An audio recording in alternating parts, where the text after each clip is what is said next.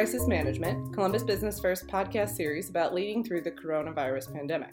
I'm Eleanor Kennedy, and today's podcast features my conversation with Christie Angel, CEO of the YWCA of Columbus. Christie talks about the logistical changes her organization has had to make to allow for social distancing, how it's pivoting to cope with the financial challenges that are plaguing nonprofits at this challenging time, how she sees the crisis connecting with existing racial disparities in public health, and what it could mean for the future. Thanks for listening. I just want to start. Can you tell me a little bit logistically, how has your life changed because of this? Are you working from home? Sort of what are you doing differently? Yeah. So logistically, I do a little bit of both. I work from home. So days like today when I am kind of glued to the computer screen with back-to-back meetings and such, I'm likely not to go into the office, although I live close enough to walk to the office. So sometimes just a good walk over to the office is good for me to get out. And there's a chance that I may be able to do that later today. But what I try to do is go into our buildings at least every other day, if not every day. Yesterday, I was over at our family shelter sorting through donations, and we had just an enormous amount, an outpouring of what I consider love and support and lots of donations. So I was sorting through donations with one of our team members and driving donations back over to the downtown building. And I go in and do the mail. I mean, I kind of go in and just, see people. Last week we were setting up a temperature station in our downtown building because we have to take the temperatures of the women who live there when they go off premise and when they return. And so we were setting that up. So just, I feel like my work is, and when I'm in the office, it's more engagement, checking on people, those that are actually, that are working in front line, seeing that they have what they need, maybe making some changes in the office, doing some of the things that, our team who we have a team of people who are all working from home. And so doing the mail and signing documents and those kinds of things, it's good therapy for me. But, a chance to do some of those things just to keep the organization running and to review, look at what's coming in and those kinds of things. And then there are a group of us that we're doing some things for our frontline staff. So we shop for them. We buy snacks and make sure that they have goodies to eat and to have when they are at work. We buy essential items for them so that they don't have to worry about grocery shopping, especially those that might work second and third shifts and maybe work, this is a second job for them, so they can grab and go some things that they may need for home.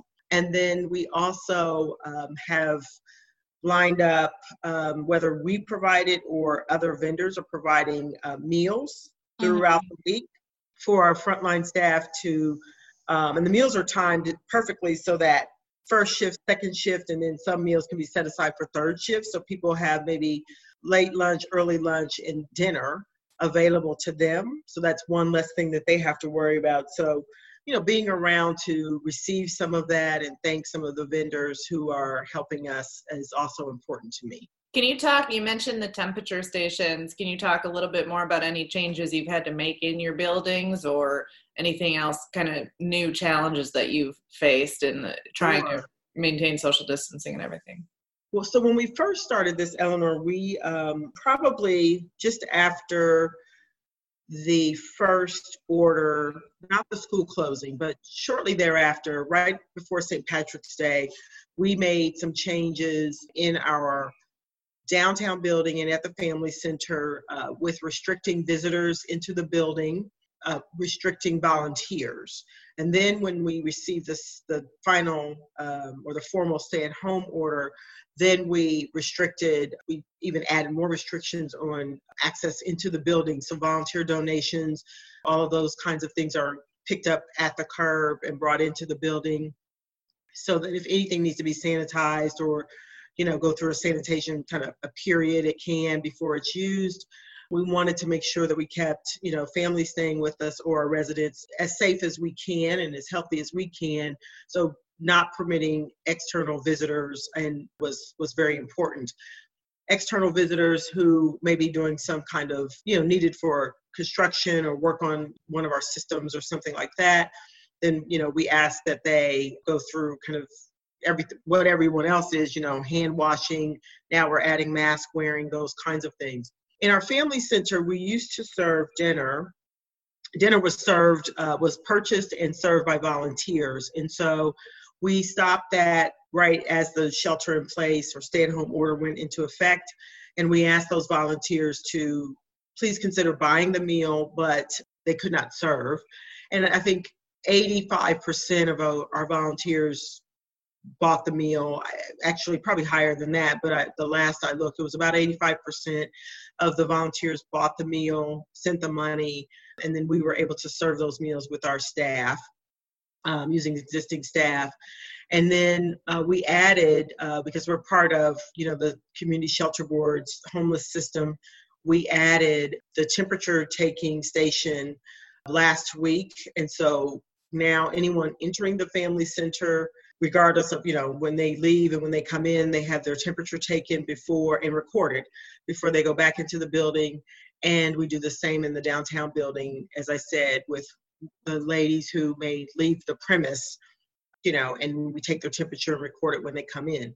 And that is so that if we see someone with a temperature above, I believe it's 100.3 is the temperature that the CDC recommends, then we have to kind of go through the process of, talking to them about other symptoms, having them stay, in their unit, providing them with access to, healthcare and those kinds of things, and making sure that they are, if they are indeed sick, then going through some kind of 14-day quarantine process if they're in the downtown building.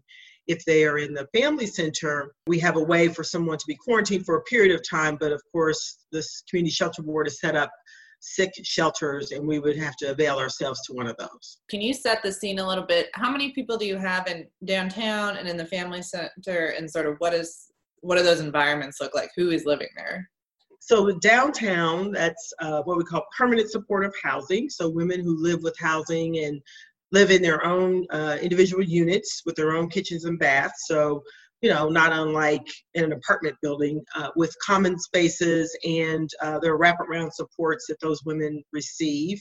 And so the wraparound services continue on, but we do a lot of telehealth conversations with their mental health provider, and online and telephone conversations with them. There are some hours, limited hours in the common spaces, but we limit the number of people who can be in there so that we can keep everyone safe and healthy. At the family center, we have room for 50 families. I believe we have 43 families right now, so we're down, which actually is a silver lining, I guess, going through this period, that normally we have about 65 families, so 50 in room and 15 in what we call overflow. Community Shelter Board has done a great job of keeping us out of overflow during this period, because we would not be able to social distance in overflow. But we're actually down, we have 43 families last night, so that's down a bit, and that's good so that we can properly social distance. Again, keeping everyone safe and as healthy as we possibly can. Families there, we also have childcare, and some families are using the childcare. We had some families who had family members who were considered essential workers. So they were working and they needed childcare during that time. Our childcare is considered, it's a pandemic childcare site. So we also can provide childcare to our employees who are working and considered essential. I know that's been such a topic, and we've talked to the Community Shelter Board a little bit about it. How have they been able to keep you below the full capacity, I guess, just kind of finding other places for people to go? In the family system, I think YM has now gone down as well. I think I heard their numbers Monday, they were down quite a bit. And I believe that, with the families, we're seeing some families who are staying with maybe other family members or friends, and kind of, sheltering in place that way. We have had some families exit because they found housing and they had the resources to afford housing. And I know that Columbus Metropolitan Housing lifted some of their requirements for inspections and things like that. If someone had Section 8, a Section 8 certificate, they were able to get into housing more quickly without all the, kind of the inspection hurdles and things like that. And I believe those things have greatly improved our circumstances. I also believe, and we'll see, but some families, they will receive the stimulus checks from the federal government. And so we'll have to see if that impacts any family's ability to find housing as well. Kind of more, I guess, philosophically, I know one of the things you've talked about with the organization is its mission of achieving equity. Are you starting to think about, as we start to come out of this, what new challenges or efforts you'll have to do? And then, is there anything more, any voices you're, fighting to make sure are heard as we're figuring out what we're doing right now? Or sort of how does that mission factor into all of this? We have been talking not just with Columbus Public Health, but we've been talking across the YWCA networks in Ohio around racism as a public health crisis and the inequity around the health disparities and those kinds of things. And several of our team members went to a conference in Cleveland where they heard from the Milwaukee County Commissioner, Public Health Commissioner, who I believe there's a county in Milwaukee, I don't know the county, but Milwaukee was the first to kind of declare racism as a public health crisis and to kind of outline a playbook for how you go about declaring that, but really then what do you do to begin to equitize public health and looking at those disparities. And so we had started some initial conversations with Columbus Public Health around that. Of course, Mayor Ginther talked about that in his State of the City. We're kind of focused on that. So I think this pandemic crisis has really unveiled some of those challenges, whether it is access to healthcare, access to, good food and fresh food and et cetera, how messaging impacts, communities of color, and when those messages reach those communities and who delivers those messages and how they receive them so that they can take the same precautions, understanding that sheltering in place for the privileged is quite easy. It's easy for me to set up my laptop in my home and have the necessary Wi-Fi and all the things that I need to do to work, but that, not everyone has that luxury. And if you have to go to work because you are deemed an essential worker or you're an hourly worker and you're deemed essential, the risk that you might take to go into the workplace because you need that paycheck to continue to pay bills, you need to be able to take care of your family. And so, that little headache or scratchy sore throat or slightly elevated fever, you still go into work and realizing that you may have this deadly virus, and then also seeing that because of some of the comorbidities that disproportionately impact people of color, whether it's diabetes, hypertension, asthma, etc. And that goes way back beyond, that's historically why our communities have been disproportionately impacted with that. Now we see that those individuals who then contract COVID-19 may disproportionately find themselves in the hospital. There's a big hospital bill, of course, and or death, which is awful. And while the numbers aren't trending as bad in Ohio as they are in states like Illinois and in Michigan and Louisiana, we still we wanted to see the data quickly as an organization. And, I had a series of tweets, others working with some other organizations, the Urban League and other organizations, to say we want to see the data because we want to work on the ground now to try and inform these communities, how deadly this disease can be for them and the steps that they should be taking, and that they really do need to stay at home and what that means. It still means staying at home. It doesn't mean that 12 of your family members can come from across the community and convene for Easter, or that you can go into the church for Easter. I mean, I know people probably think, oh, it's my family, but your family has walked about in this community and you're not sure who's carrying this disease, and it can impact grandma or grandpa or little cousin or whomever. And so this has really allowed us to focus on this work. And we are kind of ramping up in recovery phase to do more. But we're not going to do it alone. We're going to do it with Columbus Public Health and other organizations so that we really can look at, the social determinants of health and how we set aside and look at policies and resources to impact that. I mean, this, as I've described it, Eleanor, is no different than what we saw with the AIDS pandemic or what we've seen when we've talked about infant mortality. We've been able to look at the data and to say communities of color, once we looked at the data, we saw disproportionately how it was impacting them or how it was impacting, parts of our community. And so we almost need to follow some of those same playbooks to align policy and resources so that we can have adequate public health services across the community and it's equitable. I think really listening to some of the things that the governor and Dr. Acton have said, this has put a bright light on public health services overall and our need to make significant investments in public health to make sure that we have the resources that we need to ramp up testing, to have supplies. We go through, all kinds of exercises, but to make sure that we can stand up a field hospital quickly, like we did at the convention center. But this is trying to spotlight on our need to make sure that we make those investments in public health, because when you don't, and I'm not saying that we haven't, but I know that the governor, has expressed concern about making sure that we make significant investments in our public health system because of the role that they play in these kinds of issues. We think about them.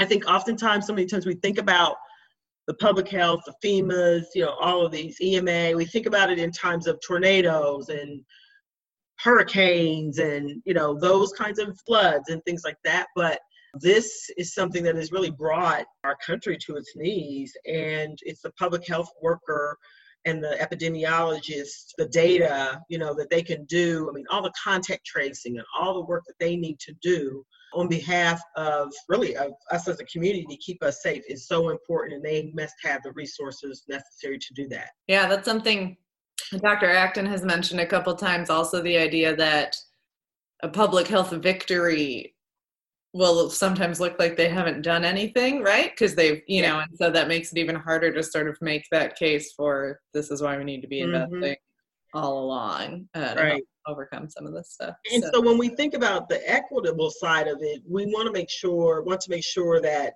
public health departments and agencies have the ability to have, bilingual health workers that are in the community. I mean, those kinds of things really go a long way to talking to individuals about their health and their wellness and the things that they need to do, but also making sure then people, have access to doctors and other healthcare professionals to make the calls and ask the questions, and then permission to do so without feeling as if, and it's a fine line, but feeling as if their paycheck is going to be so greatly threatened that they won't do it. Shifting a little bit, one thing that we've been writing about is obviously this is putting a lot of pressure on nonprofits from a financial perspective because they can't have the fundraising events, uncertainty in the economy overall. You mentioned earlier that you'd gotten a lot of hard donations, I think. Has the Y been feeling any pressure from a financial perspective? Yes. I think originally, we lost a line of business when the schools closed because our before and after school care programs in Western Rural Gahanna were shut down immediately. And that is a financial hit to the organization. We pivoted, though, to quickly, being able to keep that team engaged. So calling on the parents that they used to, the communities they were serving and the parents, creating at-home kits for their parents. And then we deployed a number of those individuals over to the family center to help us do things like serve lunches and dinners because we don't have volunteers, and to work our front desk, those kinds of things where they can help us. We felt it was important to try and keep people working. And we have the luxury of having some reserves, and we have the luxury of having some resources. We do have an endowment, although we have not dipped into our endowment. We also then pivoted our fundraising plan to begin to share the stories of our frontline staff and the work that we're doing in order to raise awareness and donations from the generous people in this community and those who have given to us through the years, to recognize that we're really running. All of the housing programs must continue on, and that we still need those resources, and we've obviously lost some resources. And that's gone well, just a generous community. The things that the Columbus Foundation has done with their emergency relief grants, United Way, we've benefited from those two grant programs. We've benefited from a grant, a shelter grant from Fifth Third Bank. And our YWCA USA has also assisted us in raising some resources, some dollars for our pandemic child care.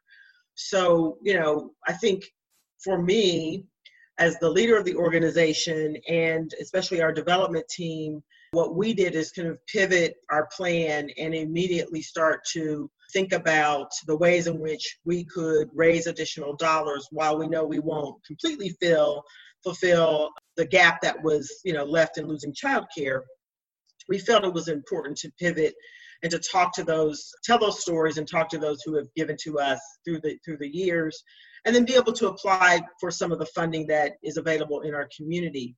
We also are taking advantage of one of the federal loan programs, the Paycheck Protection Program.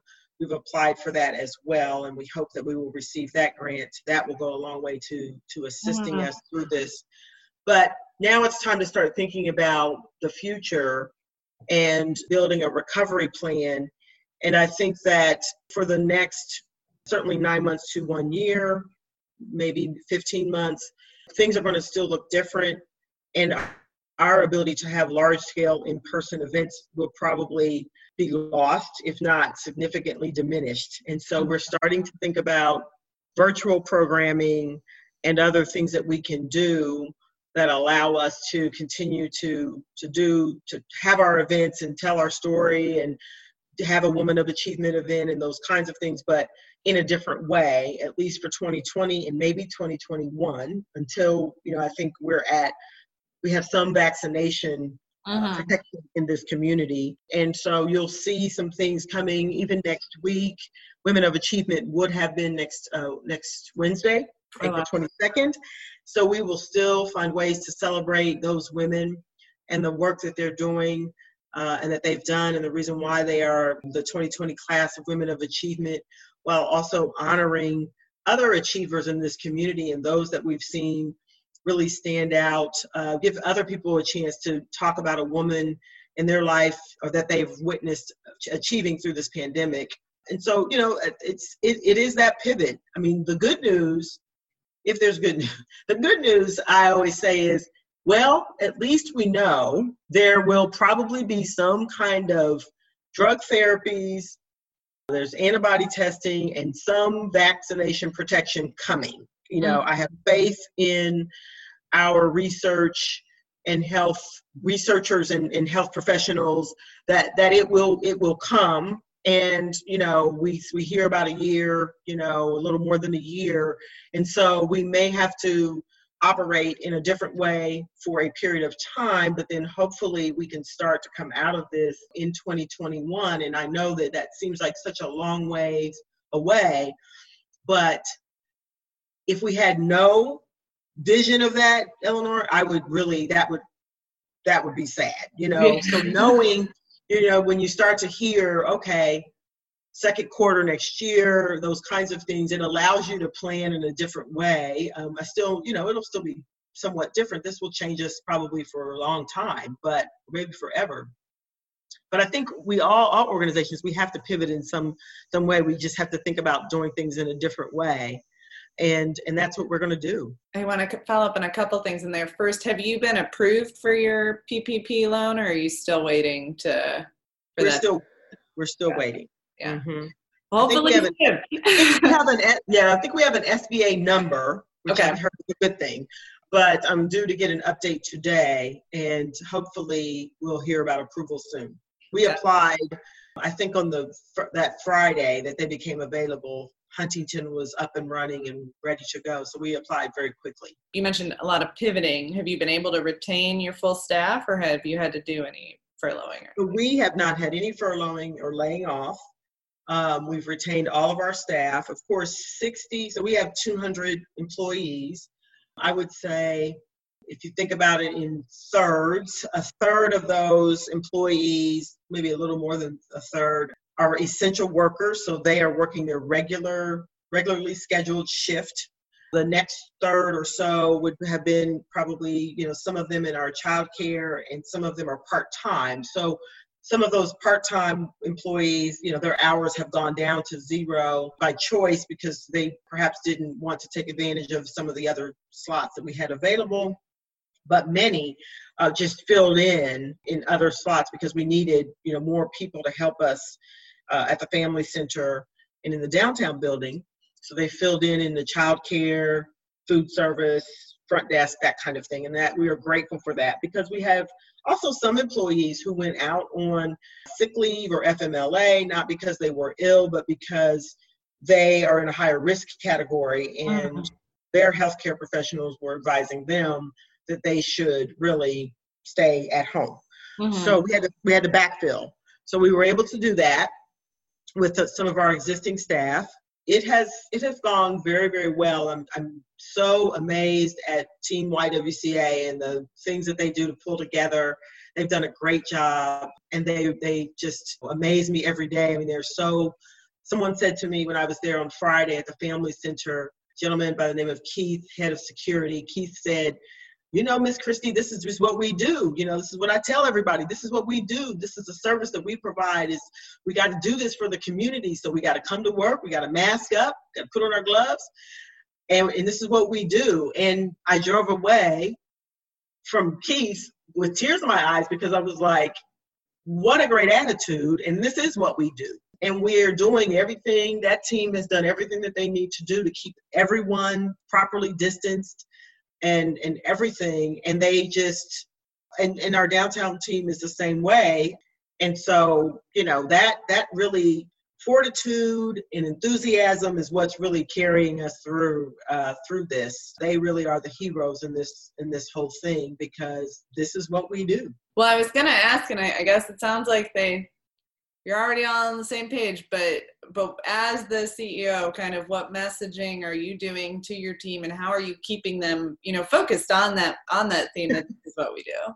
I started, Eleanor, when this whole thing first happened, and I'll tell you kind of just a quick short story of kind of how I came to this. So I worked for Mayor Coleman in 2001 during the 9/11, and was part of the team who quickly had to spring into action to, make changes in buildings and all the things that we had to do. I mean, think back on that time. I'm like, we didn't even wear ID badges back then.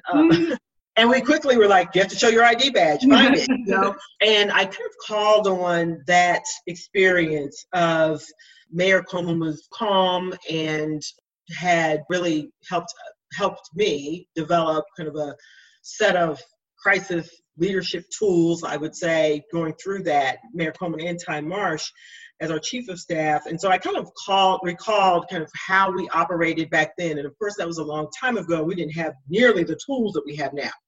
So I started with a series of, memos that went to staff that were also shared with our board in terms of, because, as you recall, as Governor DeWine was making all the steps, it was like, every day there was almost a new thing. I would put out memos to the full team to say, okay, here's this is what's happening, this is what we have to do. And of course, it always had the messages around, your hand washing, social distancing, et cetera.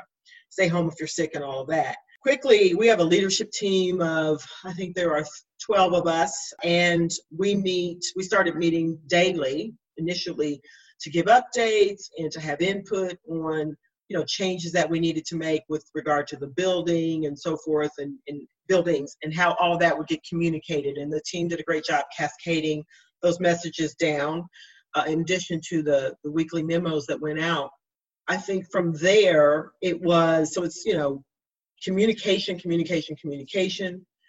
stressing that it all doesn't have to come from me. It also has to come from the other leaders in the building.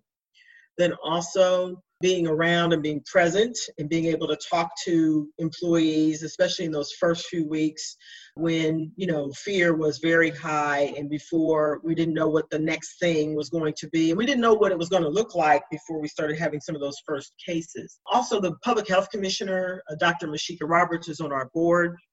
I'm grateful to her leadership, but also her accessibility and being able to communicate with her directly about things that we should and should not be doing.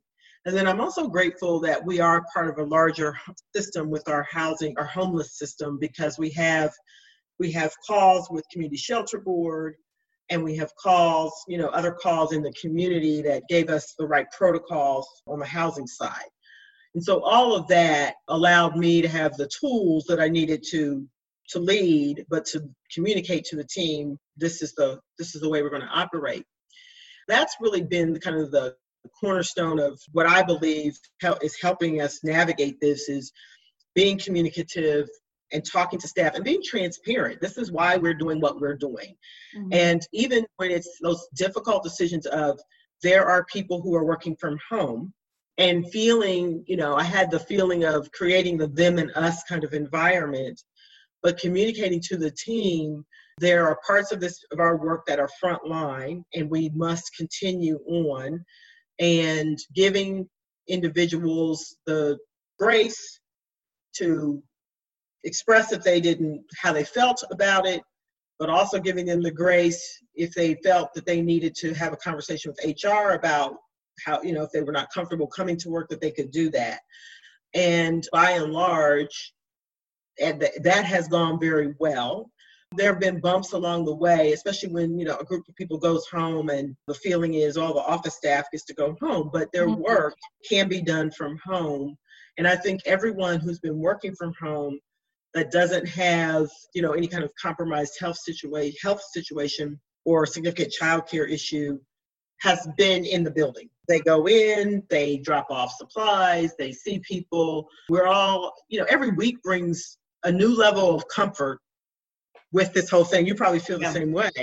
And I think every week, now that we're understanding the data and seeing the numbers, people get more comfortable. Now we're wearing masks. People have, it's not giving them false courage or comfort, but okay, I'm going to go out more, that kind of thing. So that has also helped, as our public health professionals have prescribed different ways for us to engage and interact. And then just supporting our team, and the team knowing that we, as someone said, we know you all have our backs. We're doing something that starts today, actually.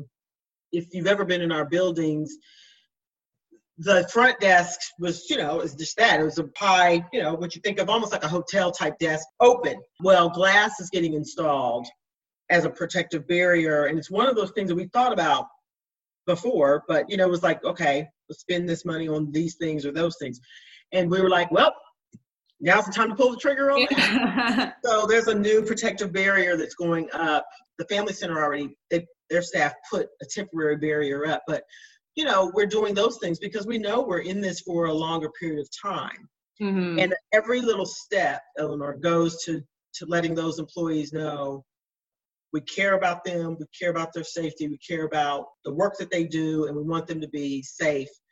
And the last thing I'll tell you that we did last Friday, which is one of the most important things, was we were able to extend pandemic pay increases to the frontline workers who are working their regular scheduled shifts.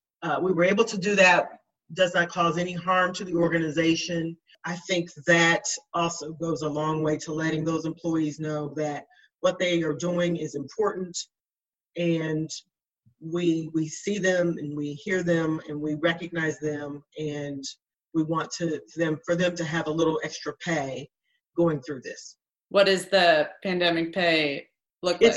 It's $1.50 per hour. That's great to hear. I feel like at a time when so many places are having to let people go. Yes, I agree. And I really empathize with my brothers and sisters in the arts world, arts and culture, the library, other nonprofits who have had to furlough and let people, lay off people. I'm very close with Tony Collins at YMCA, and, my heart just breaks for him to have to make those tough decisions. They're the right decisions, and hopefully, we will see a time when those employees can return.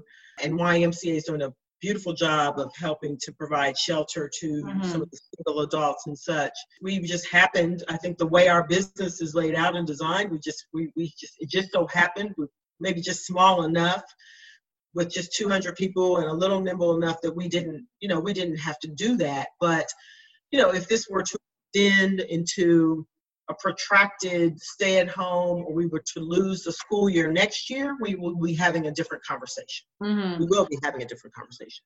Well, let's hope that we can start to come out of this in some ways, but you're right. I think it's a long haul of things looking a little bit different. So it is. Are you all starting to hear about recovery plans on your end? I feel like they kind of every day say, soon we're going to tell you about the recovery plans, which I understand. I think they don't want to commit to things that they don't know that they can do.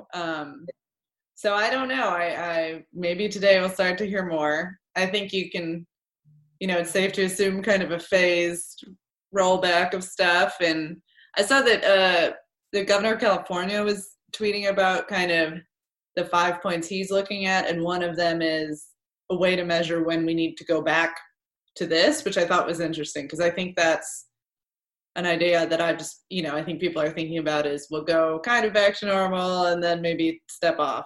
With the bars and restaurants, they can't really do that. They need to either reopen or not reopen. They can't do a little bit half measures. So right. I don't know. It's also going to depend on, just human behavior. When are people, a restaurant, things can be open, but when are people going to be comfortable going into those places and dining in, or sitting in a movie theater, or sitting, going to the art museum? I mean, when are people going to have a level of comfort? And all along the way, still looking at the numbers of cases that we have in our community, because some communities the comfort level may come back more quickly because they never had 700 cases like Franklin County. They only had 2, It doesn't mean that the virus isn't there, but, or if there's a sustained time when there are no cases for, or the cases continue to decline, we'll have to see what that looks like. Sometimes I hear the cases in, like, I'll hear Franklin County, 700 and some cases, and you're like, wow, that sounds like a lot. But then you're like, well, we're almost a county of 1 million people. Yeah. You still have to do all the things that you have to do. I mean, I guess my hands will never be the same.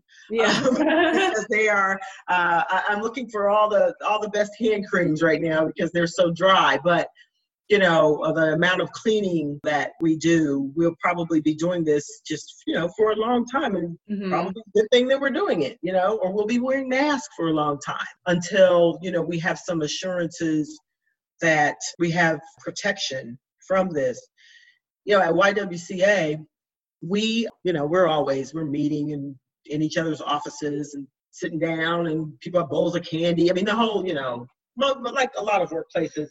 This fall, a number of us passed around something, whether it was a sinus, I don't know what it was, sinus infection, virus, whatever it was. And it lasted for a long time in the building.